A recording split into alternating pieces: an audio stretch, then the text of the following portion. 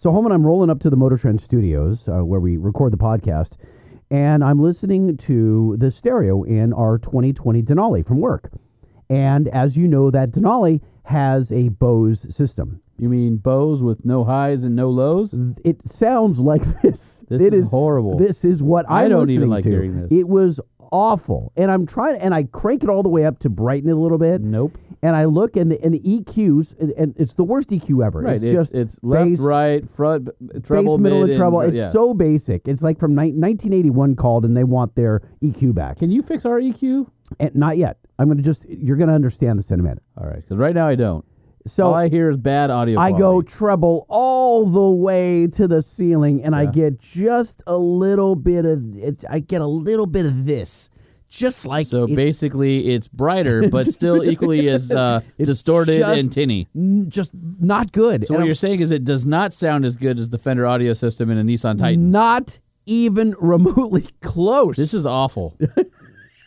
This is what I was going Can you fix this? Yeah. All right, let me just. I don't like hearing this. Here we I go. like hearing myself in my ears like this. And now my ear holes are angry. This is the comparison to a Fender audio system in a Titan or a Frontier, and it's just.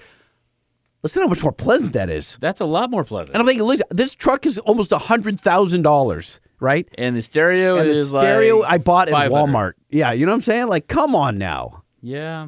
What's up with Bose? bad. Their headphones are mid bassy. Their speakers are mid bassy. Who are they tuning for? Just the regular person who's not an audiophile, I guess. Now let's be honest. I'm not. I don't listen. You're practically deaf anyway.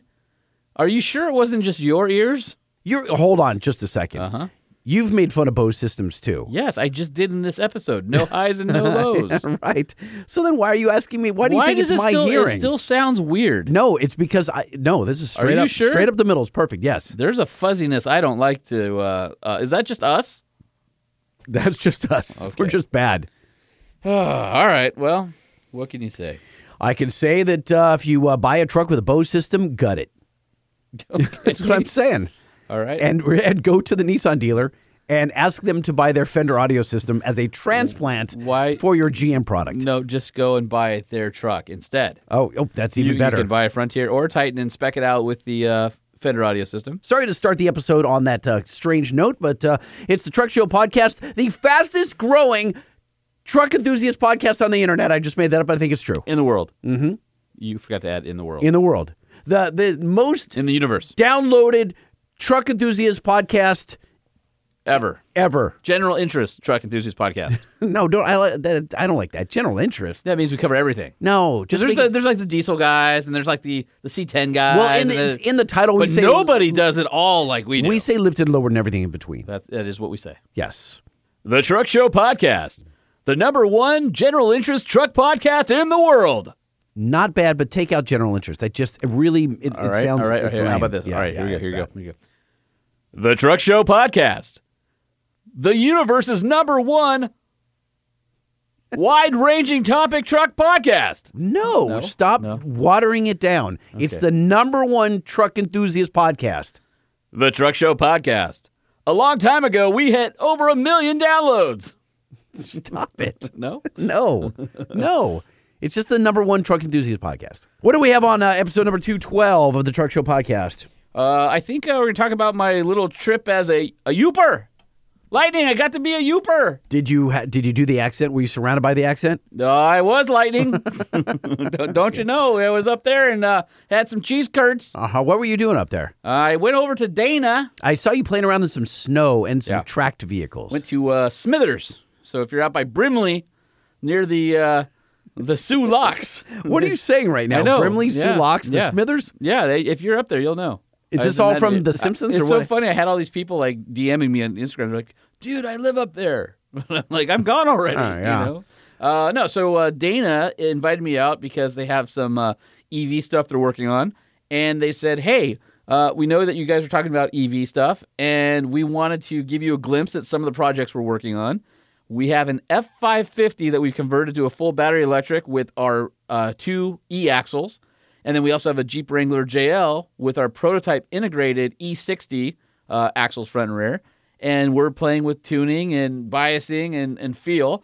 And we would love if you wanted to join us at our proving grounds up here in the UP and enjoy some snow driving and check it out. So I said, yeah, that sounds great. So the video that I snuck a peek on your phone over there, that's you getting sideways. So I've got a little audio for today, but then know that there's a story coming on Four-Wheeler, on motortrend.com/fourwheeler of what I did out there. And then I was able to drift a 10, 12,000 pound F550 fully electric chassis cab around a 300-foot circle and drift it sideways, which was awesome. Were you on snow or ice? So the inner circle is polished ice, which you just can't even drive on. We had the Bronco we took up there belonged to Seth Metzger, who was one of the VPs for Dana, who's a friend of mine who picked me up at the airport and drove me up there. He's like, hey, let's just take my Bronco so you get a baseline for what a ICE, internal combustion engine. I don't want to say ICE because it was snowy. I don't want to confuse people. Right, yep. And he goes, take that out first, and then we'll swap you into the other stuff. And so,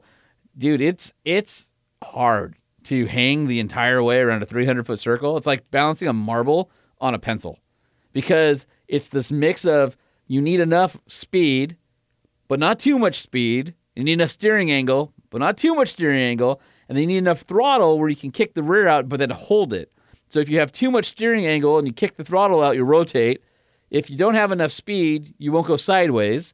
And if you don't have enough steering angle, you'll just go straight. I mean, look, you're talking about drifting. Yeah. You're talking about... and I mean, I've been around many corners in the desert sideways, but I don't have an opportunity to go snow driving very often. So that was one of the things. And then they had this massive, massive groomed field that had to be 10 football fields long and 3 football fields wide. And they're like, all right, start, doing emergency lane change maneuvers, like you're just going around cones.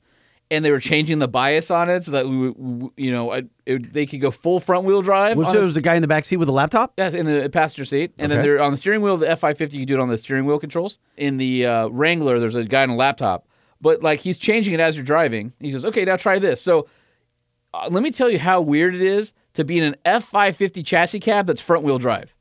Wait, what? Because they can bias 100% to the front axle or the rear axle. Oh. So he's changing. He's like, you want to try 70-30? You want to try 50-50? You want to try all rear-wheel drive? Huh. And then we did a bunch of simulations like pulling away from a stop and making a sharp turn, doing emergency maneuvers. And then I just did donuts for fun, and they were laughing. They're like, yeah, keep doing it. That's part of the job. So it wasn't like, sir, stop taking this 12,000-pound truck and doing donuts. That's gratuitous. It was like, hey, do you want to do that? Do you want to do more? They were awesome. What was the tracked vehicle that you were? So that was a Gladiator that you may have seen. Those were called Hell Tracks. And I want to see if I can get the guy from Hell Tracks on the podcast because there's actually a pretty cool story of why he made them. And so anyway, they're big tracks, and so this was on Dana's JT Gladiator. And Dana Performance had Ultimate 60 axles with these tracks on the end of it, and they can be swapped out for regular 40-inch tires or whatever. Zach, who works for Dana, who built it up, he's like, hey, you want to drive it? I'm like, hell yeah, I want to drive it. So that was sort of like the bonus. At the end of the day, we were done with the electric JL and the electric Super Duty, and we get in this thing, and they had like a little snowy course and let me drive it all the way around it. Well, I saw you go over some kind of like crevasse. Yeah. So right? And that looked kind of cool. Scary because it wasn't big enough for the whole Gladiator to fall into. No. But you could have screwed it up. Yeah, there's one point where Zach's like, well, go faster. So Gay goes, no, don't jump it. And I'm like, he told me to go faster. Like, what do you want from me? Yeah. So I had a good time up there. And like I said, had copious amounts of cheese curds. I was offered whitefish, which which is a staple. I passed and had a burger instead. Did you get all bloated from the cheese curds? No. I cheese curds don't affect me in that way. Okay, all right. Yeah, perfectly fine. Okay. Yeah. So I went to a local bar while we were there, and it was. You never know when you go to a small town like that, and the local bar's the only place in town open after like 11 p.m. I love those towns. You never know, like, if you're going to come in and all the eyes are going to stare at you. And instead, we had this super sassy bartender, and it was funny, and we all just, good time hanging out with locals. And a lot of the people up there, and even people in the bar, had come out for this dog sled race that was going on the same time we were there. Not something you hear in Southern California. No. And I had to race out to that dog sled event. And then on top of that, there's a bunch of people in town because there's like 5 test tracks up there or something like that. So all these engineers from all these different companies. So a lot of these guys know each other, and they're all out there drinking beers together, not talking about, what they do. But sounds like a fun time. Yeah, it was good. So and then on the way home, we were on the very leading edge of that massive blizzard that hit a week ago. and I'd wake up, got out at 7 a.m., which is 4 a.m. my time, drive 5 hours south where we dodged all sorts of crashes, including 2 cars into a tanker truck in front of us. People sliding out all over and whiteout conditions for a while, and made it to the airport and thought for sure my flight was going to be canceled, because if my flight was canceled, I didn't make it back, I wouldn't be recording this now, because it would have been 2 days I would have been stuck there. Ouch. And I was one of the last flights out, so I was like, yes. So I made it back, and here recording the Truck Show podcast. And then more fun last week. My fleet got a bunch of upgrades. So I just wanted to say... Your fleet, meaning your personal vehicle. Yeah, I just wanted to say thank you again to Brandon Naves at Weld_Fiend, who's one of our listeners. Mm-hmm. He finished the roll bar on the flat fender. Oh, got done. It was awesome. Okay. Awesome. Not only did... Beautifully TIG welded? Dude, it's amazing. It's like all my friends are like, dude, you're going to powder coat that? And I'm like, well, yeah, You could just clear it. Well, we talked about that too, but the TIG welds are amazing. They're the nicest welds on the whole thing. The factory welds aren't that good, and of course the stick welds from the ranch aren't anywhere near that. But what he did was he made it, because this is a military Jeep, so it has the toolboxes in the corner. He was able to both keep the functioning folding rear seat and the toolbox lids fully open. So he had to put the bars in the exact same spot. There's only one configuration to make that happen. Mm-hmm. Tilted it back a little bit, made it a little bit taller than the windshield. It looks awesome. Excellent. So very stoked on that. So again, shout out to Brandon Naves out there, because he killed it, and I again appreciate him taking the time to do that. And hey, if there's anybody else who wants to help me get some other fab projects on that thing, taking offers at Sean P. Holman on the Instagram. You got all these stories, and I just was at work. I mean, I didn't go anywhere. I just worked. You mean made commercials and just did stuff at work? And you didn't install high capacity coil springs on your JL? No, I didn't. I did. No. But got about an inch of height, and it freaking rides great, and now it's not all saggy and soft. A couple weeks ago, I put some coil springs on my kid's Scion, but that doesn't count. No. All right. If we're talking truck stuff. Oh, I got to show you.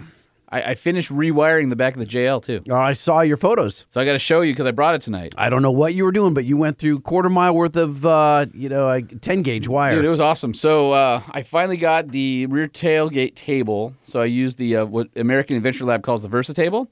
And they made a little cutout in the back where I have a battery monitor on it now. So instead of, I just had a volt gauge before, and the volt gauge just said the voltage of my spare battery. Mm-hmm. This little battery monitor is LCD. It only pulls 0.01 amps. And so there's almost no draw. It stays on all the time. But you set it for how many amp hours you are, and you charge it fully and set it up, and then it will, basically like an iPhone or your phone thing, it shows you like a fuel gauge. Sure. How much percentage you have left. So now it shows you watts, voltage, in, out, amps being used, and then also how much time till the battery goes dead at the current usage. Mm-hmm. So I can just look in the back now and check it out and see exactly how many days left if I'm in the desert and my fridge is going, and go, okay, I'm going to have to pull out the solar panel in the morning or turn the Jeep on to charge it because I'm going to run out of juice. So there's no more guessing. And then also the Versa table is cool because it has a work light. It's kind of neat. It's got a red background. I saw so it's like it laser. Matches the dash. Yeah, it's laser cut. Yes, right. And so then like a Molly panel. And what's behind it? What's the red color? Is that plexi? What is it? No. It's all aluminum. The whole thing's made out of aluminum. Oh, so it's powder coated red? So it's the powder coat that matches the red dash on the JL. Gotcha. So when you look at it, it's the same. Looks almost identical to the dashboard. Just You a little bit of fancy. pop. Yeah. You fancy. So it's basically a Molly panel, and then there's a little button. You pull it down. There's a bamboo cutting board. He has a magnet across the back, so you can put your utensils and take them up off the cutting surface and get them out of the way. To the right, there's a bottle opener with a catch and a hook for a trash bag, and then it has the work light. So it's one of those things that is like infinitely functional. It's going to be awesome. I can't wait to take it out on the trail and use it. It's a Swiss Army knife on your tailgate. Yeah, it's definitely one of my favorites and probably one of the best ones out there. I know there's a bunch of them, but if it's you crazy. Looked, you know, it's wild. You've spent the last 2.5 years or so after you got the JL. Yep. 2.5 years? About that, right? Geez, I don't know. I got it in. I think 20. So I picked it up in June of 2020. So my point though is that you got it. It didn't have any overlanding stuff. It had the wheels, the tire suspension, all the AEV goodies, right? But it wasn't ready to overland. You've made it that way, and I'm going to get a truck here hopefully soon. Knock on wood. I hope to get knock one. On fake wood. Exactly. Yep. And I'm going to have to go through the same thing. But I'm not going to go overlanding crazy. But there are things. Well, what are you going to do? I don't know. I do know. You have been sending me pictures of bumpers. I have. And wheels. I know that. We know you're putting Toyos on it. Yeah, I'm going to put Toyos on it, and you guys will find out why soon. I don't want to go the overlanding thing. I like the desert racer look, but I do need to be able to camp in it. I've already prepped the family. The kids are excited to go camping, the whole thing. I don't really want to camp on the ground, but I'm not super stoked on a rooftop tent. So I have a lot of questions. I'm kind of excited and nervous to start this adventure. Shift pod. No, I'm not doing the shift pod. Why? Really? Yeah, it's $700. I know the owner. Well, okay, then let's talk. Because that is the best tent experience you'll ever have. They're awesome. I mean, I've got a Coleman tent. No, dude. Okay. A Coleman tent is like on your bed. You have an heirloom quilt that your great aunt Martha made for you. That is 4 generations old or something like that, and it's super nice and cozy. Or you have a Harbor Freight moving blanket. That's the difference in quality between a shift pod and a Coleman tent. And the shift pod it's a cool zip out floor, so you can clean it easy. It folds up, pretty compactly. It has quilted fabric that is sewn. It's insulated, reflective. It is the quietest, darkest tent you'll ever sleep in. That's awesome. Like when you wake up in the morning, you won't wake up because the light is out. You'll wake up because it's hot. Okay, that's good. I do like that because I hate the sun beaming through unless I want it to beam through. Yeah. It has portholes. You can open it up. What we're gonna have to do, because I have a list of questions that I want to run by you at some point to say, like, should I do this or should I not do that? I'm thinking about this. Should I buy A? Should I buy B? Yeah. Well, no, I'm gonna. You can ding or buzz. That's fine because that's what we do. But then I'm gonna need some explanation behind it. Like, you should do this, and here's why. And don't I'm ready do for this. you. Yeah. Okay. So give me a sample question. One sample question. A tent in the bed of the truck. I've seen some of those. Okay.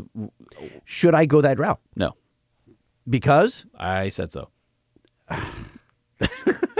Well, that's not kind of. I want you to have more feedback than because I said so. Okay, I'll work on it. Exactly. I'll get. You know what do I do? I'll provide you this list in advance, so you can thunk on it. I don't need anything in advance. That just sounds like homework. All right. Hey, we got to thank Nissan, our presenting sponsor, who's been with us for practically since the beginning. If you're in the market for a new half-ton or half-ton plus truck, you'll want to check out the Titan or Titan XD. With a good stereo. Yeah, and the industry's best warranty, 5-year, 100,000 miles. Of course, the new little Nissan Frontier midsize pickup, best-in-class horsepower, awesome-looking little truck. And redesigned and looks gorgeous. Dude, I just saw the first lifted ones. Well, leave it at that. Oh, this is the information that I've been hearing about that is... embargo. Sort of. So this is not Nismo stuff? No, well, there's a guy by the name of Scott Gould who I follow online, and he's a big Nissan guy. He's done like Titan conversions where you put like the V8 in a Frontier and do what they call a Titan swap. Anyway, big Nissan fan, and he just bought his wife a Frontier, the green color you like, and he just put, I think he put 33s on it in a lift, and it looked really good. So that's all over Instagram. Then there's some other stuff we'll talk about later.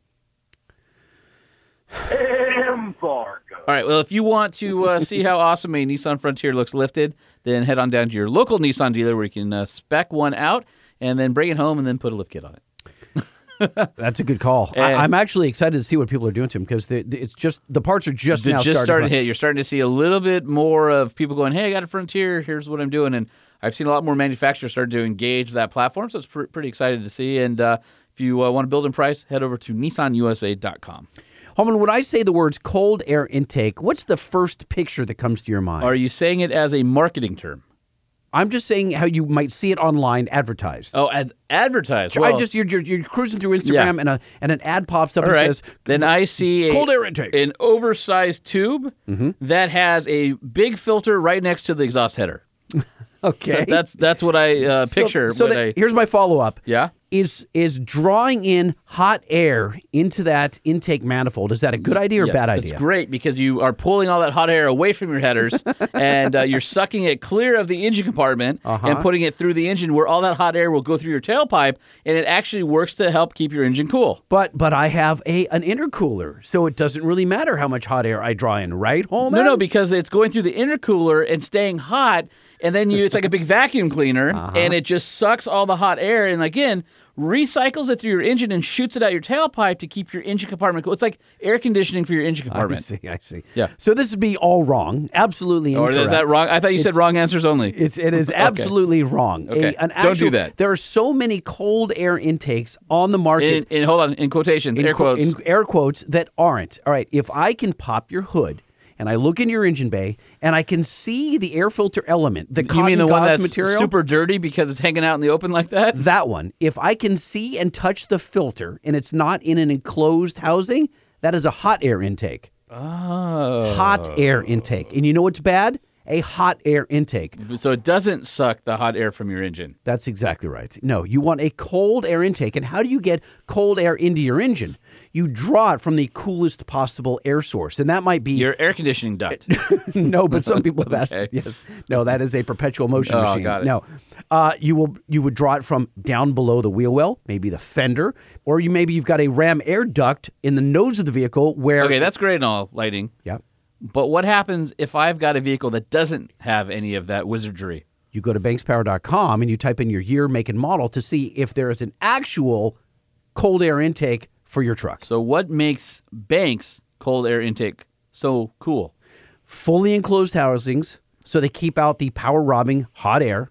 Keep that out. You don't want that, okay? You don't want that bad air density that comes from that heat. The largest filters in their class, which means you're going to keep it cleaner, longer, so more miles between cleaning. And also you maintain performance as it dirties because it's sized above the stock air cleaner. So when you have all those extra deep pleats on there, that's way more surface area for air to pass through and get into your engine.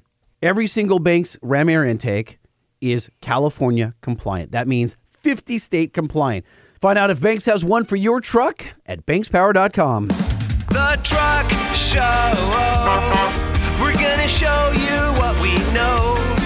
We're gonna answer what the truck, 'cause truck rhymes with the Truck Show. We have the lifted, we have the lowered, and everything in between. We'll talk about trucks that run on diesel and the ones that run on gasoline. The Truck Show, the Truck Show, the Truck Show. Whoa, whoa. It's the Truck Show with your hosts, Lightning and Holman. Yeah.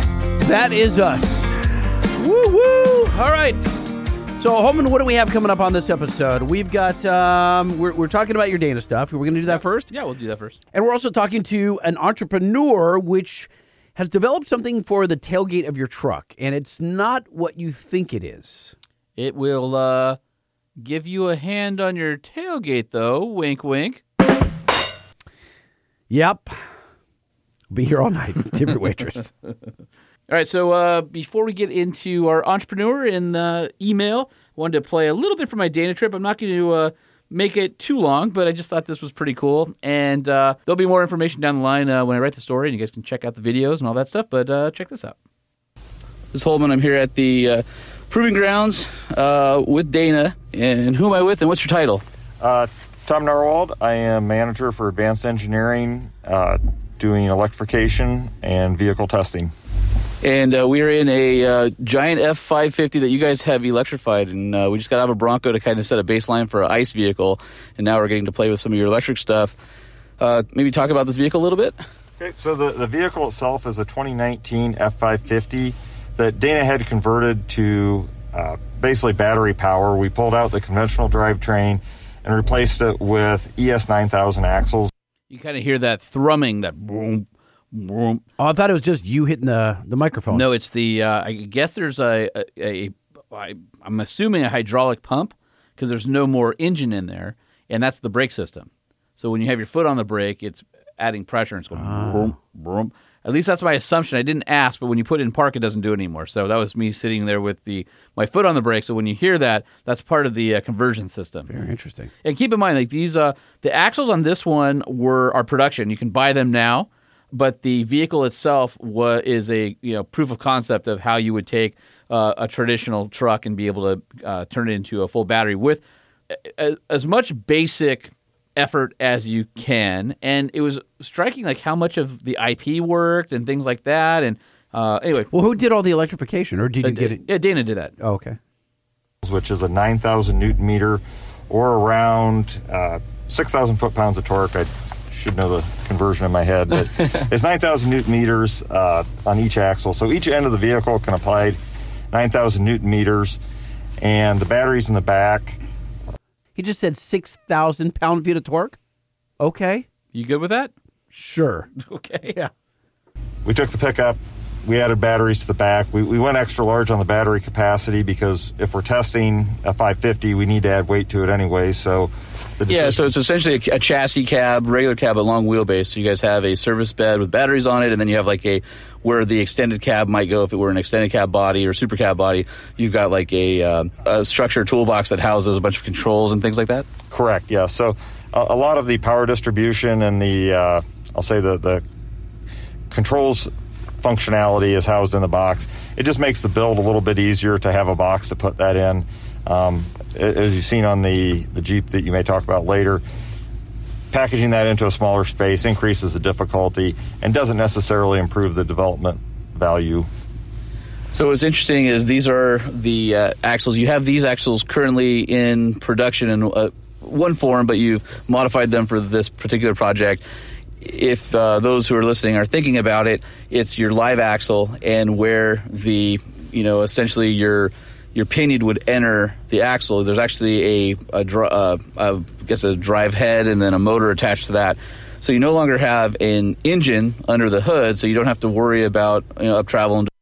So just to make that clear, because I don't know if I explained it right, but the motors are on the axles themselves. So the motor, you don't have to house the motor anywhere. It's solid axle. These are Dana's axles that have the motor integrated to the axle housing itself. So on a solid axle vehicle, you can replace a solid axle, bolt these up, and you have an electric motor there. I love the fact that you did explain that, because when you first started talking earlier in the show about, hey, I'm going out to visit with Dana, a solid axle and motors do not jive as we know electric vehicles today. Well, on conversions they do, because you can do a direct drive where you replace the engine with an inline electric motor that has a prop shaft out the back that would go to a drive shaft. So you could do it that way. But in terms of what you're thinking, like production cars, your Teslas and your Tesla, Rivian, Hummer, all that, they all have independent suspension with motors mounted inboard and things like that. The motors are on the axle housing themselves, making it an easy conversion for anybody who needs the durability of a solid axle. To a pan. So this big motor basically is attached directly to the axle, making it pretty easy to take any solid axle vehicle. And that's the thinking with Dana, is a lot easier for you to integrate on an existing vehicle architecture because you can put the motor actually on the solid axle itself. Exactly. Yes. And you guys can still do gear ratios and changes, and then under the hood is the controller and radiator for thermal management and all the stuff that a battery pack needs. But we're going to go take this out on the snowy test track and see how it does. All right, so we're driving out right now, and I can assure anybody who's listening that this still rides like a 550. So if you guys are worried about that, I'm sure. There's all the batteries on the back and everything. The warble in your voice. Well, you got to remember, we're on a frozen road, right? Like, it's an icy, frozen road, and it's like, and we're like, yep, 550. Yeah. It's all truck still. So don't worry, nothing of the 550-ness was lost in the translation. All of you are probably hearing it in my voice right now as we're driving over the Groom Snow Trail. Perhaps we should have added more battery to the back. So how much battery capacity do you guys have on the? They just should have put the batteries in the bed to weight it down. That's what they are. Oh, they are? Yeah, the whole tray bed on the back has 2 rows of stacks of batteries. I just figured they were lowered down. No, they put it on because it's a chassis cab. They decided to put them just out on the bed because it was easy to do, and then would add the weight they needed. And that's why he's joking, like we should have added more because it still rides too like much. It still rides like a 550. So this one, I believe it's 172 kilowatt hours, and it can output 260 kilowatts. So it's right around almost 400 horsepower that we can put down.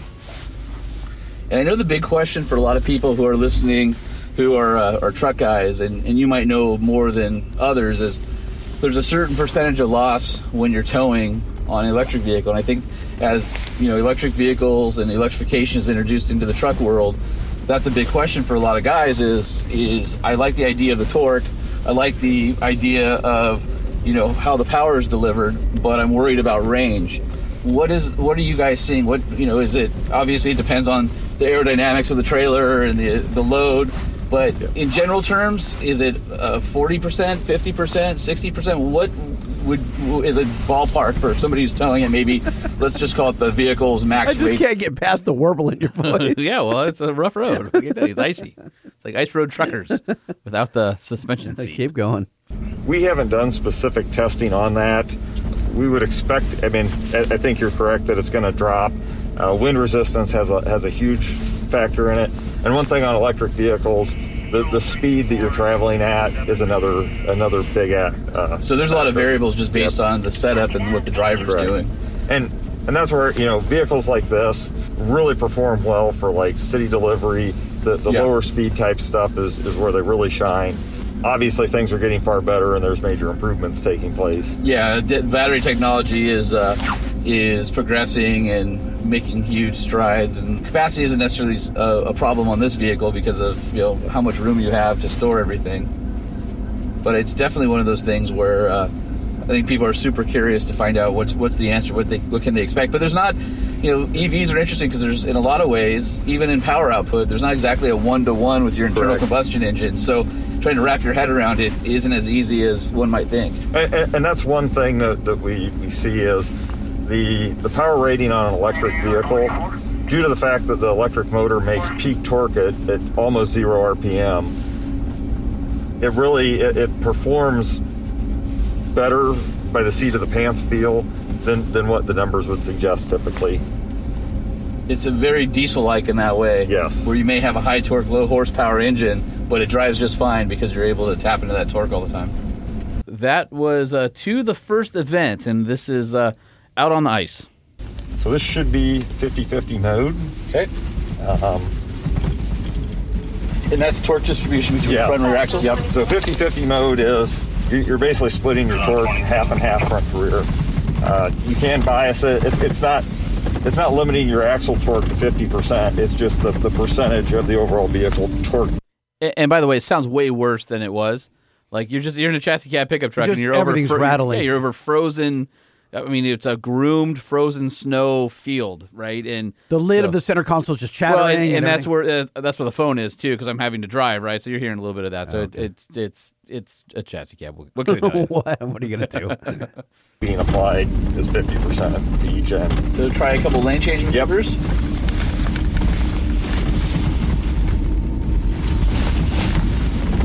And I can feel the stability control.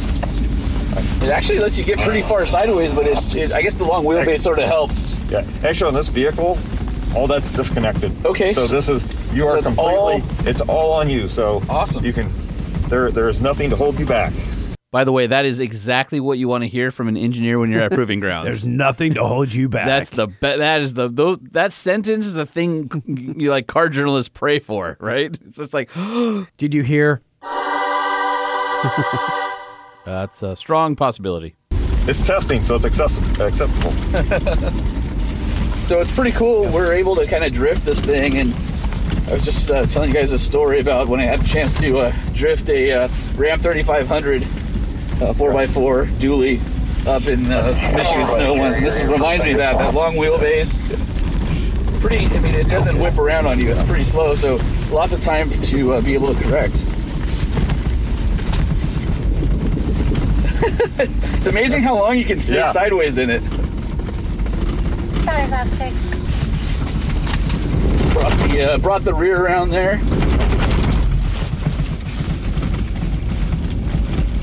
It's amazing how smooth the throttle application is on it. And you can really just hang the rear end out, but again, that you can feel both ends of the truck. Yes. Really doing their work on the traction side of it. A lot of alarms waving over there. All right, well that was pretty awesome. Spent some more time out there, did front wheel drive, did the mix of 70-30, 60-40, the other way around, a bunch of different things. It doesn't translate to audio as well, but I wanted you to kind of hear the engineer talking through it. The last piece I'll play was when I got to go drift it around the 300-foot circle. An F550. An F550. Do it. Bring it on. All right, so here we are with our next event, which is the 300-foot, although we're going to be a little bit further out, circle. which will allow us to basically gymkhana our way around in a 550 if I can keep the angle right. When we did this on the Bronco, I was finding a hard time balancing the marble on the tip of the pencil. I don't know if it'll be easier because of the long wheelbase on this thing. I have high confidence we're going to do this. I just want to do one lap sideways. That's it. Okay. All right, so we're going to start out in 50-50 and see what we can do here. All right, here we go.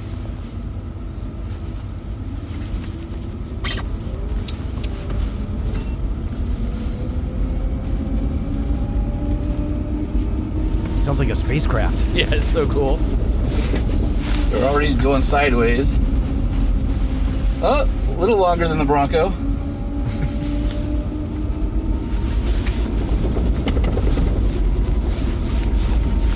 Here we go. Now, you guys affectionately refer to this thing as the school bus. Sometimes, maybe.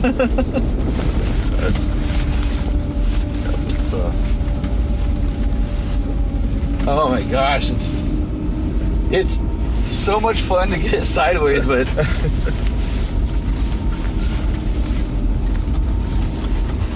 all right, that's 50-50. I'm gonna go a little bit more biased to the rear. I just like how he's amused for me. Like he does that all day, and he doesn't get to share his job with that's anybody, exactly right. You know he's done it, and he's like, he's going to share his fun. And he's like, you know, they even said there's a lot of people that come out here and they fancy themselves good drivers, but then they can't do the stuff that we do all the time. And that's why it was so, like, he was smiling for me because I was, you know, having a good time. It was very cool. Now, how many times did you spin out where you just went at 360 accidentally? In the F550, maybe once. In the Bronco, a whole bunch of times. Just the shorter wheelbase and the turbos lighting up and sending you. But yeah, I had there were a few times. Let's see if I can get this thing to drift a little bit more.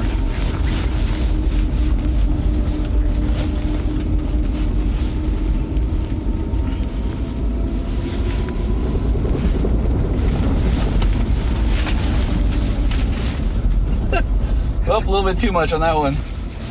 All right, that was 60% rear. I think 70% would be the limit because you just started getting into that torque, and it just sends you. So, all right, we'll. This is 70% rear now.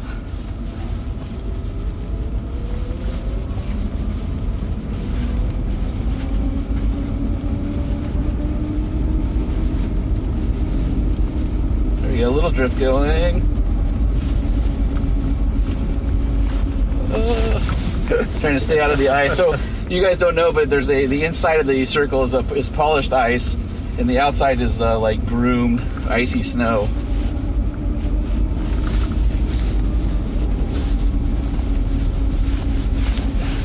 There we go. That was a pretty good one. So you like a sixth of a circle there, maybe.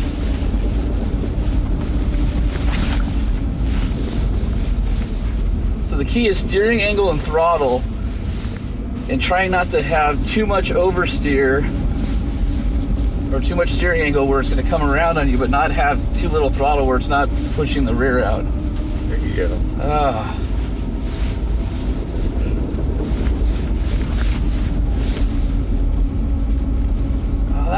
That was okay.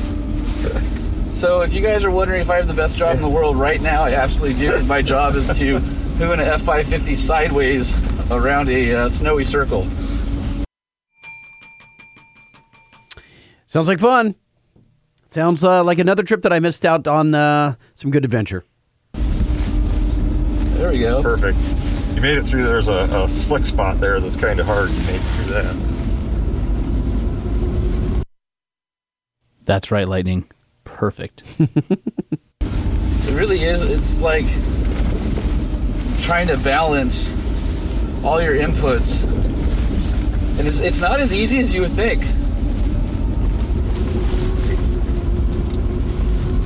Let's see, slick spots coming up here. This repeats up right here. There we go. Yep, you did it. Keep going. Go for two. See if I can get a couple of... I mean, that was a good, almost a full lap. All right, one last lap, and then we'll call this one good. I'm just happy it was able to make it happen. Oh, my God. I don't even know how to describe to you guys how incredibly, stupidly awesome this is, but it is. I feel like you don't have to take away my driver's card now, so I'm feeling good about that. I'm going to quit while I'm ahead, and I guess we're going to go get in the jail now? Yep. All right, here we go. All right, well, I won't bore you with all of the driving because you can't visualize it, but as soon as I get the video back from them, I'll be posting it on my Instagram and on Truck Show Podcast of me hooning a F550 around Single cab, by the way. A single cab, long wheelbase. I don't know what wheelbase it was, but it was one of the big ones. It was all the wheelbase. It was a big boy. Mm-hmm. It was a big boy. And I want to thank the folks over at Dana on the electrification arm who... and what kind of feedback did you provide them that they couldn't have gotten internally? I don't know if it was me providing them feedback. I think they just wanted me to be exposed to what they're working on. I think they wanted to say, hey, we've got some technology we're working on where this isn't perfected because we're doing there's a couple conversion vehicles that we're using as proof of concept to show what could happen in a potential conversion, especially with the Jeep JL and the prototype E60 axles. It was one of those things where I think they just wanted me to get a taste of what's to come. And so I really appreciate Seth Metzger and the Dana crew because they couldn't have had, more hospitality for me, great, friendly people, and just an amazing experience to go out there and beat on vehicles in the snow. How do the motors connect to these axles? Because these are not existing axles. The tubes are obviously different, right? The ones in the Super Duty were existing axles that you can buy, that they sell on that it's available today. But wait a minute. Hold on a second. The motor drive assembly sits on top of the axle tube? No, the motor drive assembly sits behind the axle where the drive shaft would be. Oh, okay. So there's a motor head that the motor is I bolted understand to. now. I was thinking they were outboard of the pumpkin. No. And that's not the case. They're bolted to the pumpkin. I gotcha. So essentially, those axles are available today. The ones under the JL are an integrated, what they call an E60. So it's supposed to have a similar torque rating and size and strength as a Ultimate Dana 60. And that's called integrated because the inverter, the 2-speed gearbox, the motor, all of that is on the axle itself. Whereas on the Super Duty, the inverter and all that stuff was elsewhere on the vehicle. Now, what's interesting is when you do have some unsprung weight on the Super Duty, you could feel it a little bit. On the JL, it wasn't as big of a deal because it was not too far off from an Ultimate 60 of what you might feel on a 60 conversion anyway. Without having the engine in the engine compartment, there's no oil pan, so now you have room for that big axle assembly with the motor to go up. The limiting factor, you might think, well, if I had infinite length arms, couldn't I get like vertical articulation or something? The limiting factor on the E-axle is the cables that bring power from the body down to the motors. Because there's so much current that they need them to be massive? They're massive. They actually I think they said they bought a company or they designed their own cables with a company because they have to be, everything on a solid axle is you're running them into things. You've got dirt, you've got ice, you've got salt, you've got all that stuff. Sure. So there's that, but it's not like a coiled pigtail or anything yet. It's cable. So you need to make sure those cables don't get pinched. You need to make sure that those cables have enough droop, but you can't have too much droop because then there's no place for the cables to rewind as they come back in there. So the limiting factor is now the cables, not the drive shaft. So it's kind of interesting how all that works. You don't want those things getting snagged. I mean, that's a fire waiting to happen or electrocution. Well, yeah, you definitely do not want to snag the electrical cables. Right. But yeah, so listen, the e-technology, I've told you guys 100 times and I'll keep saying it.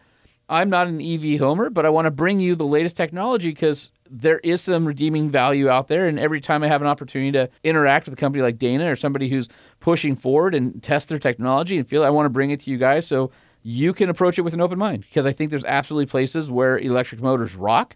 And I think there's some other places where it's not the right technology for now. For example, off-road, it's amazing. You don't have to have a transfer case. You don't have to have drive shafts. You don't have, depending on how the configuration of the motor is, if it's on the axle versus being in the vehicle. but it's not going to be the right thing for the guy towing his, rodeo horses 1,000 miles from, Texas and Oklahoma to Missouri or something like that, right?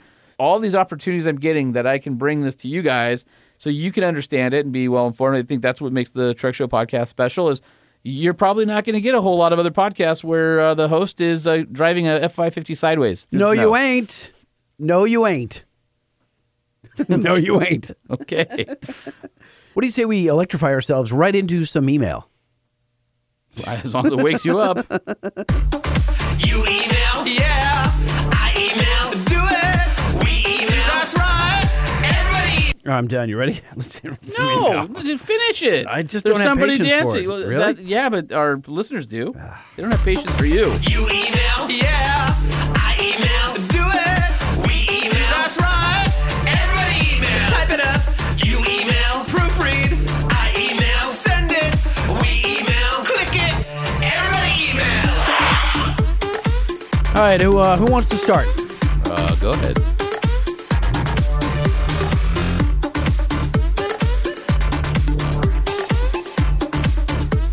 All right, let me grab this right here. Epic fail, Trucker Jones. Uh-oh. The Toyo Tire Master was about to tell us his top secret tire pressure formula, and you guys cut him off and distracted him with a bunch of goofy questions and never came back to it. I've been waiting for it since it was teased in a short interview a long time ago. By the way, we still like Lightning's Drop, even if he plays it 1,000 times. Still love you guys. Keep those parameters mounted. Monitor key engine parameters. Thank you, Trucker. All right, Lightning, what do you have to say for yourself? Because I interrupted him? Most likely. I think you did. Want to go back? If it was me, then I'm going to say, We are deeply sorry. that's it. That's all you get. That's all you get? That's it. That's my apology. If it was me. If it was you. Yeah, probably wasn't. Want to bet money on that? No. All right, I got one here. Mopar Punk with Power Wagon from Howard Nicklin IV. Mopar Punk with Power Wagon? Yes, sir. He says, what's up, Truck Show Podcast? What's up? I wish I could say that I've been listening since day one, but I just recently found the show. I've been listening to podcasts. We love you. For many years on my long commute. I'm an aircraft mechanic, prior Air Force, and now civil servant, currently working on F-18s in San Diego. Holman would love it. That is 100% true. We would both love it. I really love his stories about witnessing flybys in the desert, something I've yet to see. SoCal local, but traveled almost all the way around the world and wouldn't live anywhere else. I currently own a 2021 Tradesman Power Wagon. Again, one of Holman's favorites. That's true. It's basically the base model Power Wagon. So you get the vinyl floors and the cloth seats, and you get all the goodness of the Power Wagon. Oh, it's so good. He says, I'm so in love with this truck. So more Ram content. I enjoy taking my family out to the desert and towing my old school 4-seater VW dune buggy and making memories. Once again, thank you for all the great free content, and 5-star review has been left. Also, a SoCal Trail meetup would be super awesome. But with my luck, one's already happened and I missed it. Mount those parameters and yeah, buddy. Mounted parameters! Yeah, buddy. Says, thanks a million, and that's from Howard Nicklin IV. So good news for you, Howard Nicklin IV. Was it Nicklin? Yeah. Howard Nicklin IV. Okay. Howie, baby. We putting together an event. Yeah, we're piggybacking on an event. We'll announce it No, it's later. ours. It's ours. Yeah, sure. Yeah, Rory's just, he's piggybacking ours. Yeah, is that what it is? Okay. Yeah, that's We'll more stuff April. Unless Rory's here April. listening to this, and then it's your event. Right, exactly. Right. Okay. Rory. Engine swaps is the subject line from Nathan.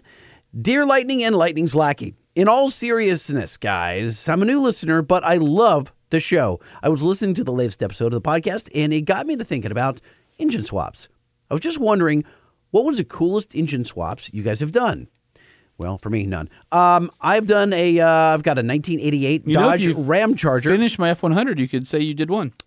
True, but I don't own it. You own it. Mm-hmm.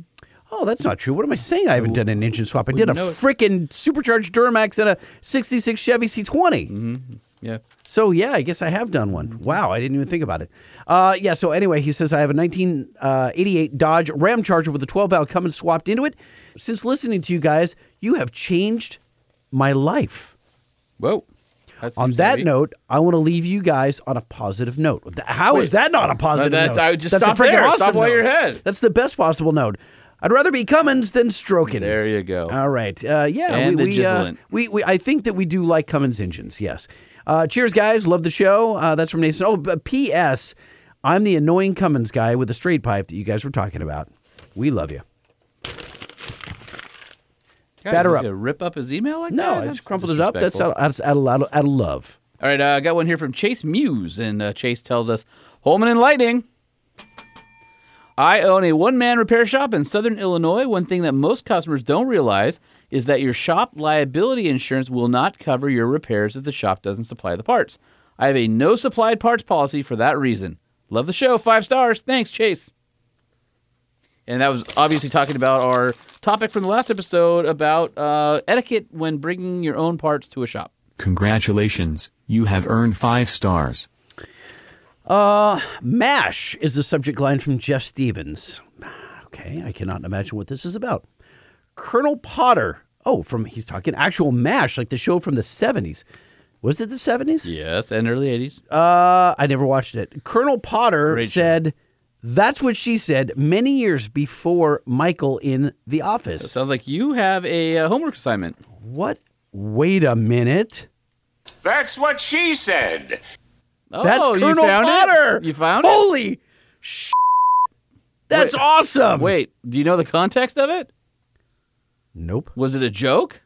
That's amazing. I don't know. That's what she said. I have no idea what the context That's is. what she said. All right, well, you have some homework to do. That's what she said. All right, got one from Dakota Black. Disastrous That's what Ford. she said. Okay, easy, Lightning. Go ahead. Easy, Lightning. Hey, Lightning and Holman, figured you guys would get a laugh out of these 2 trucks I'm working on. The first is a 2009 F350 with a 6.4 that came in with oil in the exhaust. Replaced both turbos and cleaned up the exhaust as best I could. Took it for a drive to burn the rust out, but the DPF was too full of oil and attempted a regen, which then developed into a fire. Thankfully, I got the flames out on the tailpipe, and we swapped in a new DPF and oxidation catalyst, and it was all safe and ready to go. Oh, that sounds horrible. And he says the second was a 6.7 Ford that came in leaking coolant and sounding, quote-unquote, bad. Popped the hood to check it out and found carnage from what looked like a possum getting sucked into the fan shroud, demolishing the fan and leaving carnage. And he sent us pictures. That was a big explosion. That wouldn't be what it sounded He like. says, no, that was a very big explosion. He says, I'll be, he must Oh, have, no, this is what when he first looked in, he said, I don't think he crashed. I hit the wrong button here. I think Hold on he a just- second. Let me do that again. Yeah, that's All what he right, did. That's it. He says, I'll be waiting for the next episode once Lightning gets over the Rona. I think he's over the Rona now. I mean, I hope he is I because don't we're think sharing this so. tiny space once again. Are we going to be held accountable for all the crazy things we say? Yeah, I think so. Never once. I know that sometimes I act all crazy when I'm bummed out, so just let me know if I'm freaking out too hard and I'll stop. Just let me know, please. All right. Ram HD Embargo says, Trevor. Embargo. Holman, if you know anything about Ram in the next year or two, coming out with an 8 or 10-speed trans behind the standard output 6.7, blink twice, or just don't say anything, or play the embargo clip. I'll take any of these signs as confirmation. Thank you, Trevor. I think it's safe to assume that that's probably coming. There's been talk about it. I know there's been prototypes that have had I believe it was the ZF transmission behind the Cummins, but actually don't know for sure. You do know our buddy Clint up there at ATS Yep. Diesel is about to launch his Allison conversion program. Are you aware of that? I'm not, but that sounds like it would be a pretty cool upgrade. It is. He is. Honestly, I've done a bunch of testing back-to-back with each of those. Yep. And the one place that Cummins gets let down is because it doesn't trans. have the multi... It's not that it's not a good trans, and if you own that truck, you would never complain about it because it's so awesome. But that being said, when you drive it back-to-back with the Duramax and the Ford, which have 10-speed transmissions, you could definitely see a hole in the power band because both the Ford and the Duramax rev higher, which means that the Cummins maxes out sooner. Well, with it maxing out sooner, that's a couple things. Number one, it can't downshift to grab that next gear.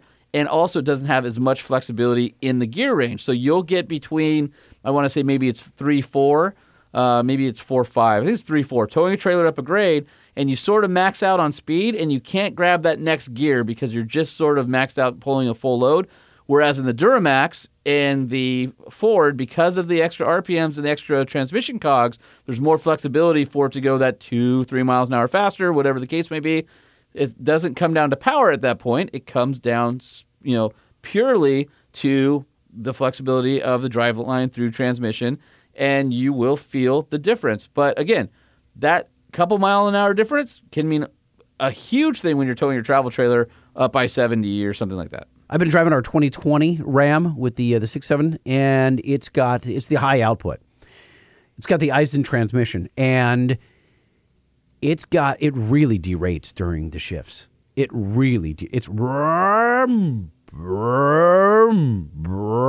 you get in the Duramax, the Denali that I drove this evening. There's no derate. I'm sure that there is a little bit, but it's just. It's just gear. Just the Cummins experience leaves a lot to be desired in that damn transmission. So when Clint is ready with his trans, we're going to have him on the show. I can absolutely guarantee you. But the Aisin's a 6-speed, and the Allison's a 6-speed. Or is he doing a 10-speed Allison conversion?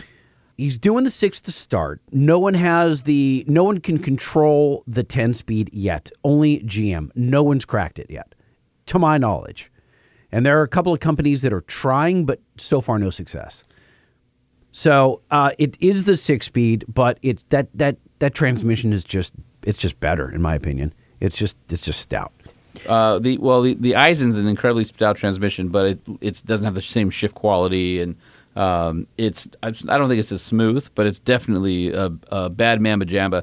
So speaking about those engines and transmission tuning and all that stuff, I know that the Power Wars have been going on, and I saw a post come across my feed where one of the tuning companies had dynoed all 3 trucks, albeit it was a 2020 L5P, a 21 Cummins high output, and a 22 Power Stroke.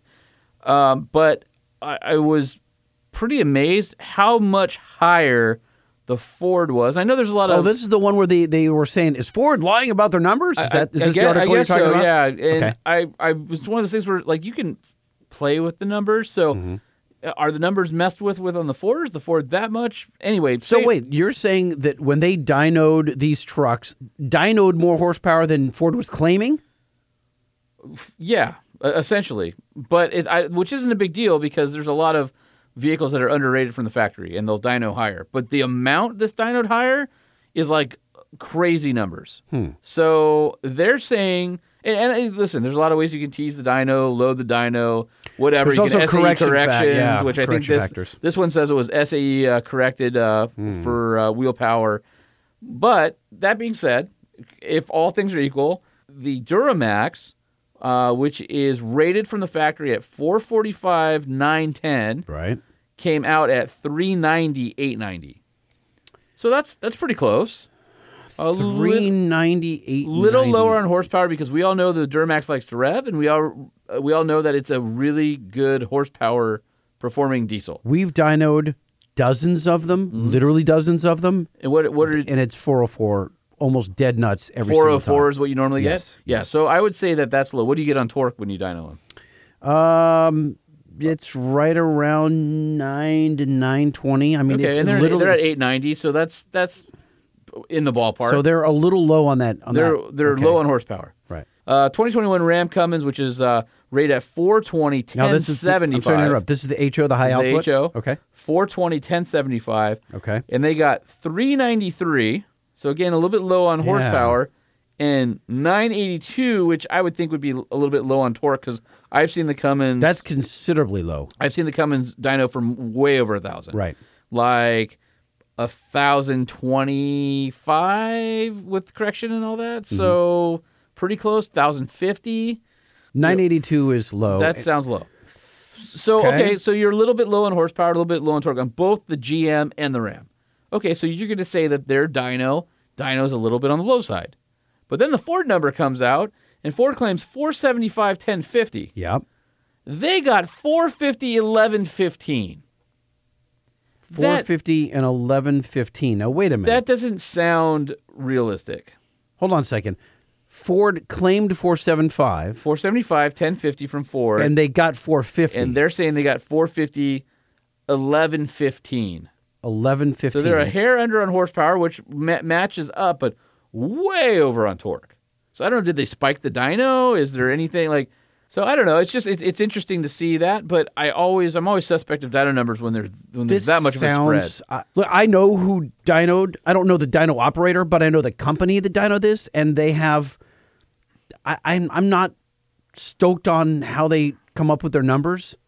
So, but if all things are equal, yep, and they botched them all equally, yeah, then these numbers are strange. But the fact that they got 450 horsepower and that's reasonable, but the torque was off. Yeah. To me, that sounds like a dyno operator issue or something. Error. And we weren't there. We don't know. But it's just something that came through my feed, and that email reminded me about it. So. Interesting. I want to do a little more. I got to convince Gail to do a shootout here. We're in the midst of launching a Monster Ram for the Ram trucks, which is we can barely keep them in stock. But I've got to shoot a video for that. Well, you should do your own dyno shootout, because I know your dyno is actually accurate, because Gail has multiple programs where he tested his dyno against the OE dynos in Detroit and were dead nuts accurate with them. I believe Cummins approved our dyno calibration. Yeah, something like that. He said that story before, so I know your dyno's accurate. So I'd be curious to see what your numbers are. But anyway, just interesting side note. Holman, how do you feel about talking to another entrepreneur with a cool invention? You know what? I saw these guys at SEMA at Launchpad this past year. You know, we talked to our friends over at Auto Biotags about they were also a Launchpad company. And I saw this called the Tail Hand, which is a sort of like a addition to your tailgate that helps you do a bunch of stuff. But rather than me trying to explain it poorly, why don't we give Susie a call? I sure as hell ain't gonna do it. All right, well, let's give them a call. All right, let's dial up Susie.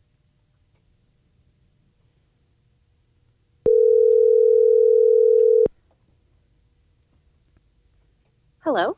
Is this Susie Russ, Lightning and Holman Truck Show Podcast?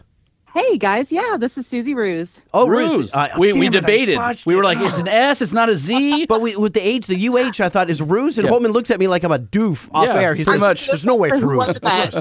Now we have, after 4 years of this podcast, we have botched 100% of our guest names. So I have a feeling it's not the first time. She works for a company. It's called Tail Hand. No, Tail Hand. No, Tail Hand. Sorry, you're the doofus. I'm putting the wrong emphasis on the wrong syllables. All right, Susie. One quick second. We have a jingle to play for you. Don't move. Sounds good. What does it take to be an entrepreneur? What does it take to be an entrepreneur? Quit your job and get a loan, and don't let anyone tell you you can't. Go into debt and don't look back. Don't worry, there will always be another crappy job. This is what it takes to be an entrepreneur. Now, I don't know if you could hear the lyrics there, but that was all about quitting your crappy job and becoming an entrepreneur and risking it all. But knowing there's still a crappy job available in case your awesome plan is totally botched. That is a brilliant jingle, you guys. Don't say that. That was Lightning's jingle. We don't want him to know anybody appreciates anything that he does. I mean, that was a terrible jingle, you guys. Thank you, Susie. How dare you? Thank you. Don't turn her against me. You know, we haven't even started the interview. You know what's not terrible is Tail Hand. So if you go to tailhand.com. So you guys were awarded the 2021 Best New Truck Product of the Year by the SEMA Tora Truck and Off-Road Alliance, which we do a bunch of stuff with them. And you were in Launchpad, and so I had a bunch of friends in Launchpad this year. We've had several of them on the podcast. And you guys, I mean, I guess we want to start out with, it's an accessory you can add to your midsize or full-size truck tailgate that turns it into an uber functional workbench. But it's not what you might envision. There's so much more to it, and I'm going to not explain it poorly. I'm going to let you explain it a lot better than me. Well, actually, you did great. I think we might have to think about adding like Uber into our materials somewhere. There you go. Yeah. Well, yep, exactly. You actually got it spot on. So it's basically a product that transforms your tailgate into a customizable mobile workbench that lets people just work more safely, more efficiently, and like with precision from anywhere. So let's think about how a tailgate is, right? You go to your local dealership, you buy your brand new truck. tailgates, for the most part, are all basically constructed the same. There's an outer skin and inner skin, and then on top of the inner skin, there's usually either a bed liner or a spray on the panel to keep it from getting scuffed. And some manufacturers like Ford have their step and their handle that are in the tailgate. And there's been a few people who have tried to innovate the tailgate, but nothing quite like what I've seen here. And what you guys have is it's a raised platform that sits on your tailgate and has a bunch of little holes in it with a specific shape that act as locking keys, where you can add accessories like fences and things like that so that you can sand, you can cut, you can saw, basically making, to your point, a precision workspace rather than letting your 4x6 slide all over the bed liners. You're trying to cut it to put your patio cover together. Well, this when I look at this, Susie, I think because at work where I'm at, we have fabricators. And the welders have these really expensive tables. Yeah, fab table. Yeah. Fab tables. Yes. Okay. Yeah. And this is a miniature fab table, but not only does it have all the holes in it so you can put your fasteners and line things up and clamp things down, but it also has slots. Like you said, you can put fences. So if you can do precision cuts with your circular saw right there. Yeah, no, yeah, you guys are like totally describing exactly what we have available. So it has dog holes and T-tracks that are standard size. So people that have tools already that use those accessories, they can still use them on the tail hand. But those dog holes also allow for the accessories that we've developed that have a patented lock and key feature, so that really if you're working off of the tail hand and you're really getting after stuff, the only thing that's going to move is the whole truck itself. So it really offers like stability and is as rugged as people need to be working with really like large equipment, power tools, large materials, and unwieldy materials. And further, those Ford owners out there who do have the tailgate step in the tailgate, it is compatible with the second generation that doesn't have the handle on the tailgate, the one that's inside. So if you have a later model Ford truck that has that feature, you're still good to go with the tail hand, which is really cool. I mean, are you replacing it? Are you moving the handle, or does it just get stuck? It stays inside? The newer versions of that tailgate, everything's inside the tailgate. The step and the handle are inside rather than laying. Because you remember the early Fords had it where it was laying across the back. And I'm looking at one. They've got a video on there. You take your cardboard box and you'd slide it in and rip the whole bottom of it, and your brand new TV from Best Buy would shatter on the floor. That's right. Then they realized, oh, that's a bad design, and they came up with their later tailgate design, and so the tail hand is compatible. There's some videos and photos on your website showing it installed, and actually some people working on that style. And I know there's a lot of Ford owners out there who went, but I have this thing in my tailgate. Well, I use it all the time. Can I still use it? And the answer is yes. Yep. Yeah, exactly. So we have a 2012 F-150, and it has the pull-out step, and it has that little bar that you can like pull open to kind of grab onto when you step up. We removed the bar, but it doesn't interfere with the step in any way whatsoever. So that's the great thing. The installation is super easy and super customizable because you actually are only installing a frame, and it really allows you to kind of install around any hardware like electrical wires that might be installed in your tailgate. So it's nice because you can really avoid that kind of stuff so you're not interfering with it. And the other cool thing is some of the accessories where you've got these cool, they're like an arm that uses the key, and they're sort of these arced arms. They're a smaller radius hole on one side and larger on the back side, but you can lock them down to, say, hold a 2x4 or to hold materials in the truck bed. I would assume you would be able to help secure a load with those as well if you have to move things around the job site or to the job site. Exactly. And the accessories that we have on the website right now are, they're just kind of scratching the surface. We have so many other stuff in the works. So even just getting started with those accessories, we're going to have so many more coming out that people can just keep extending the value of the tail hand. So is this a family business? I noticed, is it your husband that's also involved? And how did you guys come up with the idea, and where did it start? What did you do before the tail hand? Yeah, so it is family. My husband and I came up with the idea, run the business, are kind of doing the work. And we really developed it based off of just a problem that we were having ourselves. So we own property up in northern Wisconsin, and we use our truck all over the property working on projects and kind of taking care of the trees and things like that. And my husband was up there one weekend by himself, and he was brilliantly, which he will say himself, cutting logs on the tailgate with a chainsaw. and everything slipped, and chainsaw hit him right in the leg. Oh, and luckily, I know, it was disaster just waiting to happen. But luckily, the chain got caught up in his jeans, so he was fine. But he came home like, I've got to find something I can install onto the pickup truck so that I can keep working up there Hey, safely. babe, good news and bad news. Good news is I didn't cut my leg off. Bad news is I almost cut my leg off, and then I've got this idea now. I know, exactly. That's exactly right. And we searched and searched, and we couldn't find anything at all. We figured it would be as simple as hopping on Amazon and ordering something, and there wasn't anything. So necessity is the mother of invention, isn't it? Exactly. It really is. Are you saying everybody should try and cut off their leg and then see what ideas come? Well, yes, I am. Okay. I am saying that. You should do that. No, they don't have to anymore because we did it for them. Oh, yeah, absolutely. It is interesting that there is, God, for 100 years we've had trucks. Tailgates drop down. Guys are doing work in there, and there's never been a way to clamp a freaking 2x4 down so it doesn't move as you run your circular saw through it. Well, yeah, you can use just a regular old C-clamp and scratch the crap out of your paint, and you got to get a big one, and then it falls off to the side as your log spits out the other side. And I'm telling you, disaster. How's no one?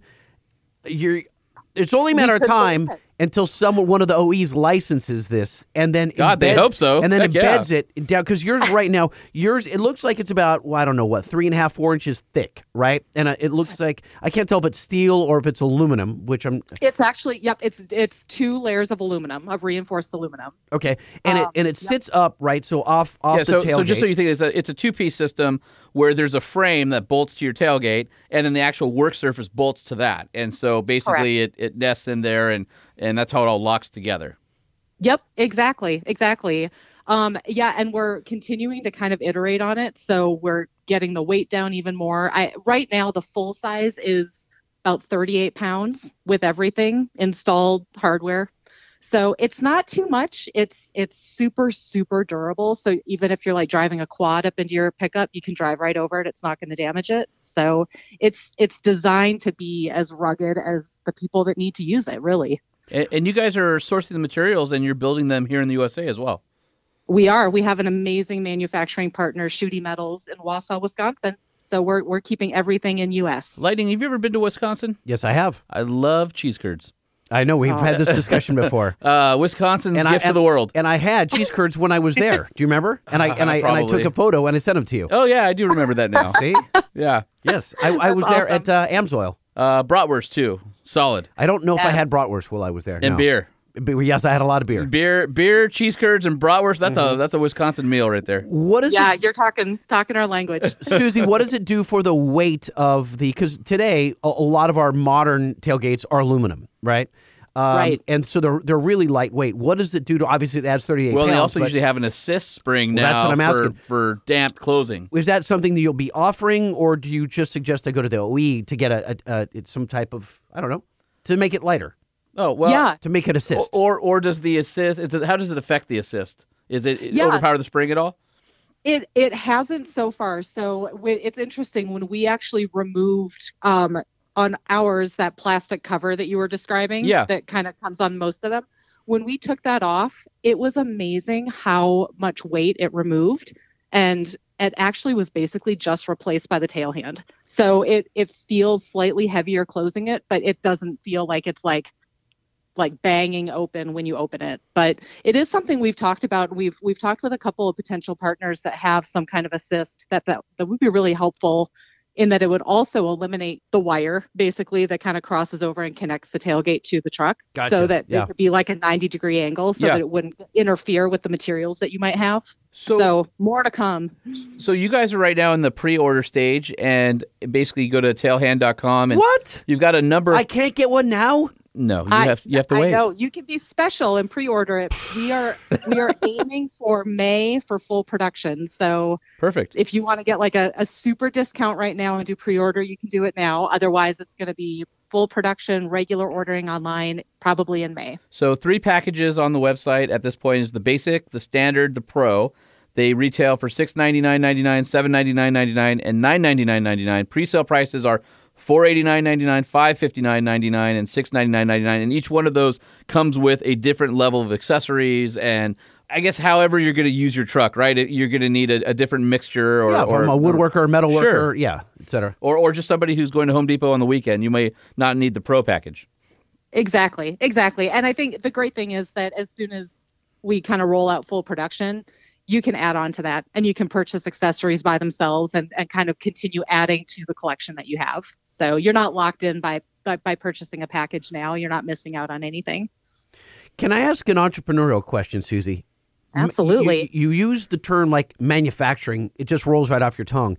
That is a scary word for someone who is, just making their first product. I mean, there are a lot of pieces in this. I'm on your website. You've got multiple bends in this aluminum. You've got the bracket that it fastens to the tailgate with. You've got the ends. You've got laser cut pieces. You have there's all sorts of shapes, and you've got to hire a CAD guy to design it. There's a lot that's gone into this.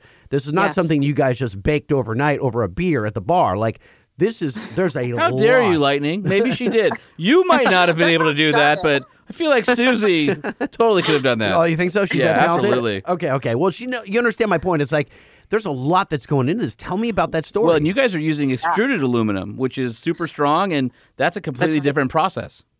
Yeah. So it was one of the things like right off the bat when we decided to just like go all in on this was we knew that there were pieces of this process that we just had no expertise in, and manufacturing is a perfect example. Michael and I both come from a healthcare background. So we don't know the first thing about manufacturing. Wow, healthcare let's go build stuff. Extruded aluminum from healthcare. Yes. Well, clearly he didn't come from being a lumberjack. I know. Make that connection. So we decided like one of the things that we had to do was find partners who would fill in those gaps in expertise. So we've really, for the last 22 months, built a team of 9 of us right now of experts. So we do have a product engineer and an industrial designer and, CFO and social media experts and all like this entire team of people who completely believe in it and are working around the clock on it with us. You know what I feel like? I feel like you just go sell Tailhand and take that entire executive team and go find something else, and you guys can just be the plug and play. That's literally like the dream team of jobs that any entrepreneur would be like, how do I get all that support? Because it's pretty amazing. Yeah.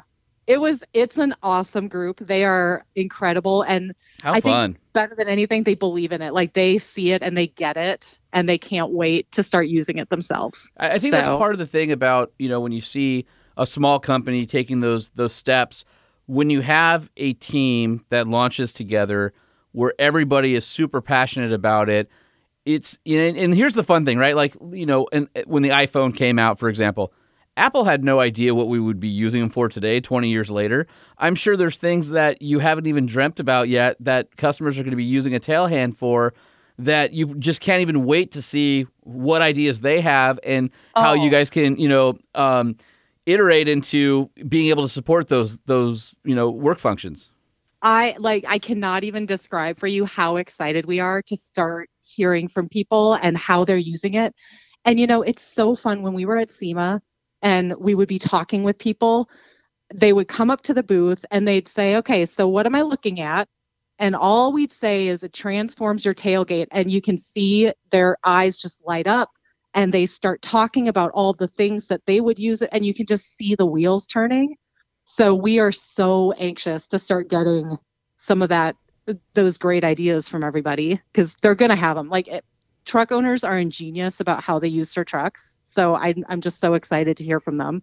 I remember I was in a meeting once, and the person in the meeting was trying to understand truck owners. And those are the worst. They came from the car side, and they said, a car, this car is really good at handling, and this car is really good at 0 to 60, and this car is really good at fuel economy, right? That's the mindset. And they came in this meeting, and they said, we've got this great idea for a truck, but we need to figure out how to explain it. Can you give me the one thing a truck really does well? All. And I just looked at them, I go, you already failed. You already failed because a truck does everything well. It's the Swiss Army knife. And exactly. If you don't recognize all the different use cases and how people use it, not only in their lives for transportation, but as a daily tool, and that's what you've done here. You've recognized that you can further facilitate that vehicle being a tool. No, you know what she did, though? She took a Swiss Army knife, Holman, and she bolted a little tiny Swiss Army knife inside the Swiss Army knife. Is that what happens? So when you open it up, another one comes out? Yeah, it's like a Pandora's box. Exactly it's like one of those Russian nesting dolls. Pandora's knife? Yeah, just keeps giving. And you know what the really exciting thing too is, just like you said, it's truck owners don't just use their truck for work too, but they also use it for play. So we also are developing a whole lot of accessories that help people tailgate and hunt and camp and use their truck for all their play too. So there's so much more coming, and it's just going to let people do so much more. I can see this being like a fish gutting station, or whatever. Or you can attach a cutting board to it, or maybe attach a molly panel to it for the overlanding crew, or maybe there's some tie downs for maybe you can attach your propane tank to it and tie it down so it's easily accessed at the back. Or there's got to be a gazillion ways, and the way you guys have the holes set up and making them lockable with a key. There's so many accessories. Again, you probably haven't even scratched the surface yet. Yeah, it's exciting. We have to kind of actively keep ourselves from going too far down the line, and just make sure that this first stuff is just get it out the door. people. Yeah, you also have to see how it's being used, because this is something I know firsthand. Holman does too. You think you've totally you've nailed invented it. something, you nailed it, you know exactly how they're going to use it. 400 accessories, and you find out 2 of them make up 80% of your sales or something like that, right? Exactly. That too. But what I was going to say is you never could have foreseen how Joe used that screwdriver, right? Like he used it as picking a lock one day, and then he uses it to stab a bird, and then he uses it to... I don't think he used it to stab a bird. But I'm saying there's all these ways of using a screwdriver, and you're like, oh my God, I didn't anticipate all these uses. Those are ways you've used a screwdriver. It's true, I have, yes. And so that is one thing that you can't foresee how they're going to use the tail hand. It's going to be used. It's going to be a social media machine. I can guarantee you that. Well, and they're already on Instagram, Facebook, Twitter, LinkedIn. So you guys are all in all the places you need to be. And also YouTube. And you've got a number of videos, by the way, at Tailhand USA on Instagram, at Tailhand USA on Facebook, at Tailhand on Twitter, and then also on LinkedIn, again, Tailhand. So you've got these great videos on the website, and some of the things you can see on there are tailgate down. I've got a long, load of logs or wood.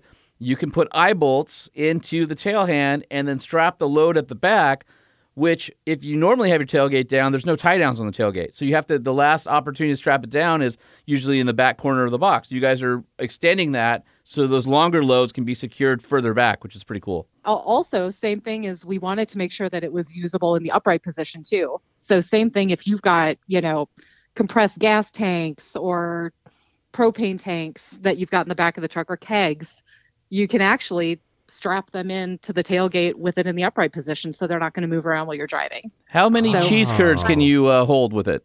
Way How too many many. what? Cheese curds. A disgusting amount. Buckets. It's Buckets, funny. We have an inside joke in our team that we need to start hauling cheese. So we'll save that for next time we talk. All right, love that. I, as you know, or can tell, I'm a fan of the cheese curds. Yeah, we figured that out at the beginning. Yes. Did you know I like cheese curds? I love cheese I had curds. heard that somewhere. Oh, so Susie, how if I need the surface of my bed to be flat for some reason, right? I can't have the 4-inch rise. It's 2-inch. Oh, is it only 2-inch? Yep. Okay. Yep, it's about 2.5 inches. How long does it take me to remove, or if I sell the truck and I want to put it in my other truck?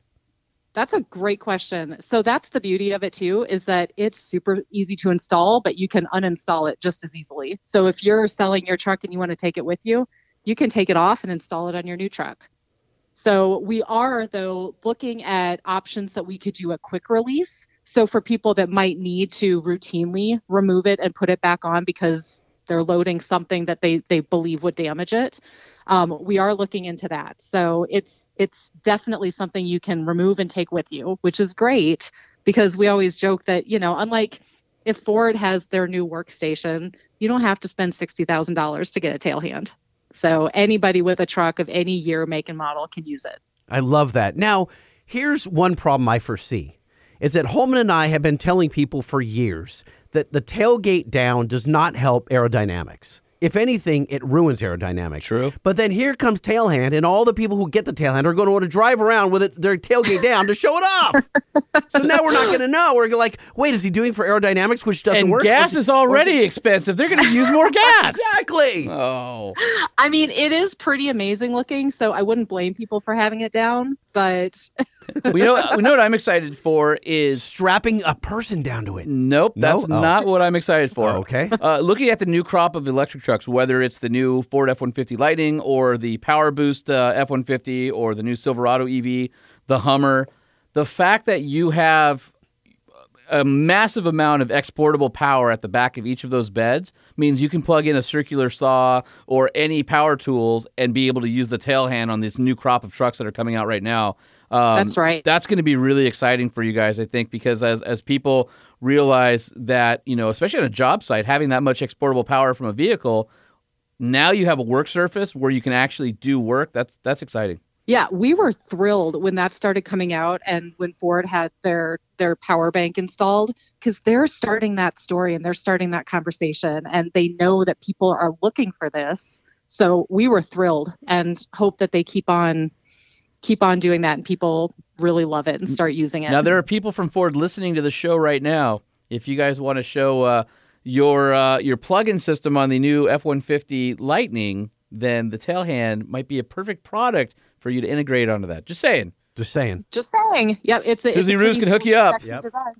I mean, I'm just thinking about like a guy who lays tile, because the guys who lay tile, that you've got to have a pretty powerful chop saw, right? Or those tile saws. And then normally you got a 100-foot extension cord going into the customer's house. That's all gone. You just plug it right into your truck. It's bolted down to the tail hand. That's right. Exactly. Like now you don't have to wait for, your buddy to have a couple minutes to run over and hold something for you. It gives you the extra hand everybody needs. It's great for socially awkward people like Lightning who don't have many friends to help them. I don't think that's true at all. You know what? It's really good. It's good for guys who try to chop logs with chainsaws in far off distant pieces of land. Yeah, You know what's funny though? We actually had 3 or 4 people at SEMA who said they did the exact same thing. So I'm just going to stand up for my husband and say he's not alone. A lot of people do that. I just think that number is awfully high. Mm-hmm. Don't defend the indefensible, my friend. I know. Well, all right. Super exciting product for anybody out there who love trucks. Tailhand.com. Again, you can pre-order it now. Sounds like you guys will be ready to start shipping end of Q2, early Q3 of this year. That's the plan. Make sure you guys check them out. Again, you go to social, YouTube video. I know we're in an audio podcast, and you might be thinking, I kind of get it. Go take a look and watch their videos, especially on YouTube. And see how people are attaching fences and how their accessory arms are clamping down and securing loads. It takes 10 seconds to understand it. As soon as you see it, you'll go, oh, I get it. Yeah. Like it's right away. Well, you say, I get it, and then you got to say, I got it. I got to get it. I got to get it? Got to get it. Gotta get it. Gotta get it. That might be trademarked. Yeah, okay. Yeah. Well, we'll work on that. Think of another one. Tailhand. Tailhand.com is where you guys are going to go and shop.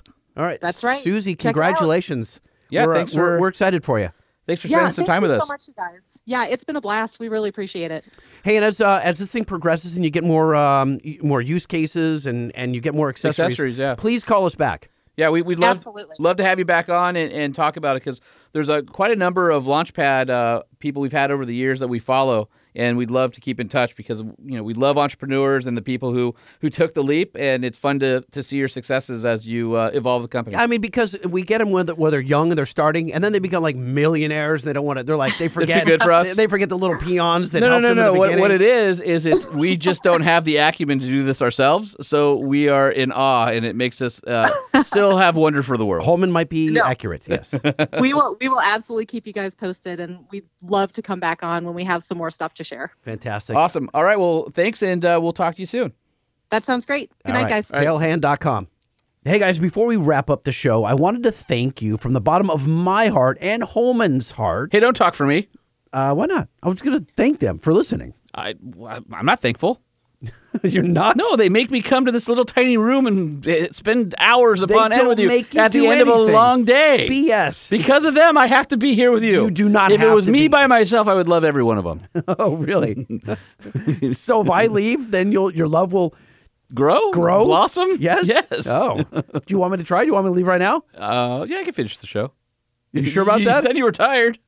then I would feel guilty that I left. Well, you'd have to leave your laptop behind too because that's where all the drops are. They are. It's have to use let that me to just finish let me the just finish thanking them. Here's why I'm thanking him. There's a reason. Do you have music? You need a bed. You need some sort of like music or like do you have a harp? Oh. Okay, I don't feel like that's everybody. Thank you. No, all right, that doesn't. Not thank you music. Thank you, everybody, for listening to the show. We want to thank you. My name is Holman. Please don't go. Please listen this week and next. That one's Leave so a lame. 5-star All right. with all the rest. How about this We one? need 1,000. Thank you, everybody, for listening to the show. Please, please, please, please. Don't go. No, I had something lined up. All right, listen. Give us a 5-star review. Get over to Apple Podcasts. Leave us a 5-star review there. Or Spotify now has reviews, and a lot of you guys are listening on Spotify. We haven't promoted. Do we have reviews there? I don't know, but we want you to leave them there. Hold on. And I know that there's a lot of listeners because after you listen to Rogan, you're still on Spotify. So that's where you're listening to us. Leave us a 5-star review on Spotify. Also, don't cancel Rogan. No, they ain't going to cancel Rogan. No, I'm just saying those people should stop complaining about that. That's ridiculous. Whatever with Neil Young and those hippie singers. Oh, dude, that we're are leaving. 5.0 rated on Spotify. Right? What? So you guys leave us a funny freaking review, good, complimentary, but funny, and we will read it, please. I guess there's no words, but we have 25-star. There's no reviews. words? There's no words. Then well, give us a review, but then leave your words on Apple. That's confusing. Yeah. We like reading them. It's half the fun. It's going through. And you guys doing that's like the Lord's work. Give us some freaking reviews on Spotify. That's what we need because it's tough. Like in Apple, we're crushing it, and Spotify, yeah, it's growing, but we need to be seen on Spotify because that's the future. Why do I feel like you're still on the verge of a rap? The music just stuck with me. Just do it. Come on. No, I'm done. Come on, you can do it. I'm just done. No. Again, leave us a review. We really, really appreciate it. TruckShowPodcast@gmail.com is where you can write to us and we'll read it. The Truck Show, the Truck Show, the Truck Show. Oh. And hey, we need to hear from you. The message machine isn't full this week, so 657-205-6105. That's 657-205-6105 for the 5-star hotline. Tell us what's on your mind. Ask us a question. Tell us how good we've been doing or where you left the review. And if you want to follow us on social, at LBC Lightning or at Sean P. Holman, or together we are at Truck Show Podcast. We love you guys. Did you see the post that I put up? I haven't been putting as many posts as I would like, but the last one that I put up. Did you say posts? I think I did. I'm slurring now. I'm just freaking slurring. I can't keep. Why? You can't keep listen, together. We're at the outro. I can't do it. You could end it here, but you had to add something else. I'm out. I got nothing left in my mouth. I can't speak. All right. Look at this photo. What is that? Yeah, I saw that. You saw that 3 one. car covers in your driveway. 3 and California car none covers. of them in your garage because it won't fit. And I apologize for my small garage. And that's not a euphemism. Why are we still talking? You could be home already. The people listening, they could be. There's that one guy who went to Wiener Schnitzel, and he got mini corn dogs, and he's got 3 mini corn dogs left, and he's like, "Listen, if I finish these 3 mini corn dogs in my driveway before these guys are done, I'm out. I'm not going to hear the last 2 minutes of the show." That just happened. His name is Bob, probably. There's Bob or Dave, might be Dave. Dude, my brother has a. No, Dave's Wendy's. My brother has a freaking trucker. Chet. His name's Chet. Chet, I like Tret. My brother. Did you say you like Tret? I don't know what I'm saying. My brother got a foam trucker hat from Wiener Schnitzel. It says "I love wieners" on it. It's awesome. Damn, I need to find that for you. I know. I totally rock that. Oh. It says "I heart wieners." I would totally rock that. Yeah, of course I would wear that. I felt like we were going somewhere, and then we forgot to. I know what we were going to do. Yeah, we were going to thank Nissan. Yes, we were. How about I just handle that? Do you want me to do it? I mean, I should say that I love the Titan and the Frontier. Okay. All right, that's all I'm saying. All right. Well, then Lightning loves the Frontier. Lightning loves the Titan. He loves the Titan. Lightning. I do. Okay, stop, because I'm going to help you here. I'm going to get you out. I'm going to get you home. You ready? NissanUSA.com. Head down to your local Nissan dealer. Go buy a Titan. Let us know. Go buy a Frontier. Let us know about that. Buy a Titan XD. Let us know about that. Listen to buy the Titan's industry best warranty. You got that Endurance V8. You're just racing through it now. You got a best-in-class 310 horsepower, 3.8-liter V6. Mm-hmm. Both trucks backed by an excellent 9-speed automatic transmission. What more could you want? That's right, reliability. You get that from Nissan. Go to NissanUSA.com to build and price.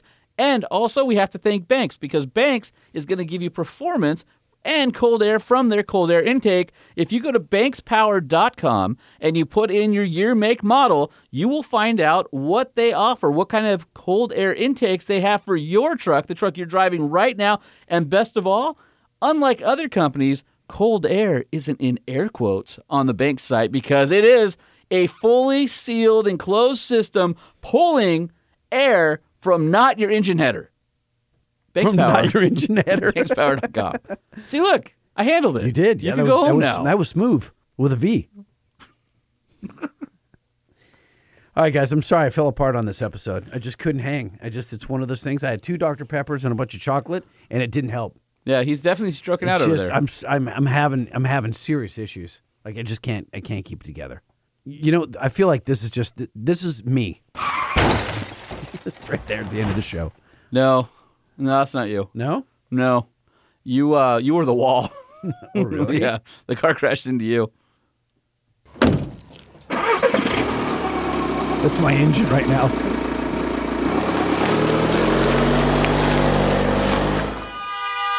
All right. Did you just nuke the show? Yes, I'm All done. right. For those of you who are outside the blast zone, we can still use Know Your Notes. So send them over, 657-205-6105. Podcast at gmail.com. Dude, we're not in Ukraine right now, okay?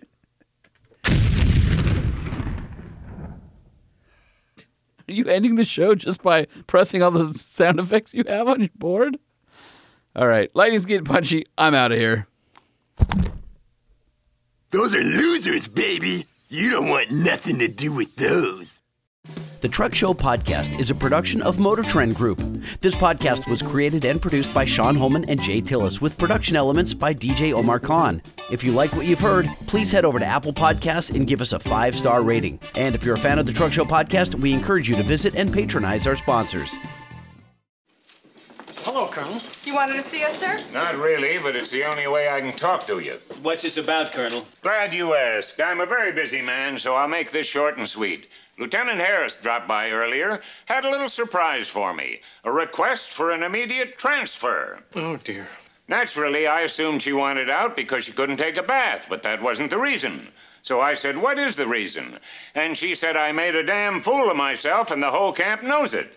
So I said, well, I don't know it. And she said, I'm surprised Pierce didn't tell you. What? So I said, why are you dropping this in my lap? You should be talking to your head nurse. And she said, the head nurse hates me. I do not hate her. So I said, back up a bit. What is it you did that's got everybody's tongue wagging except mine? She said I had an unhappy love affair. So I said, was it one of my doctors? And she said, no, it was your priest. Colonel, you must understand, she's very upset. That's what she said.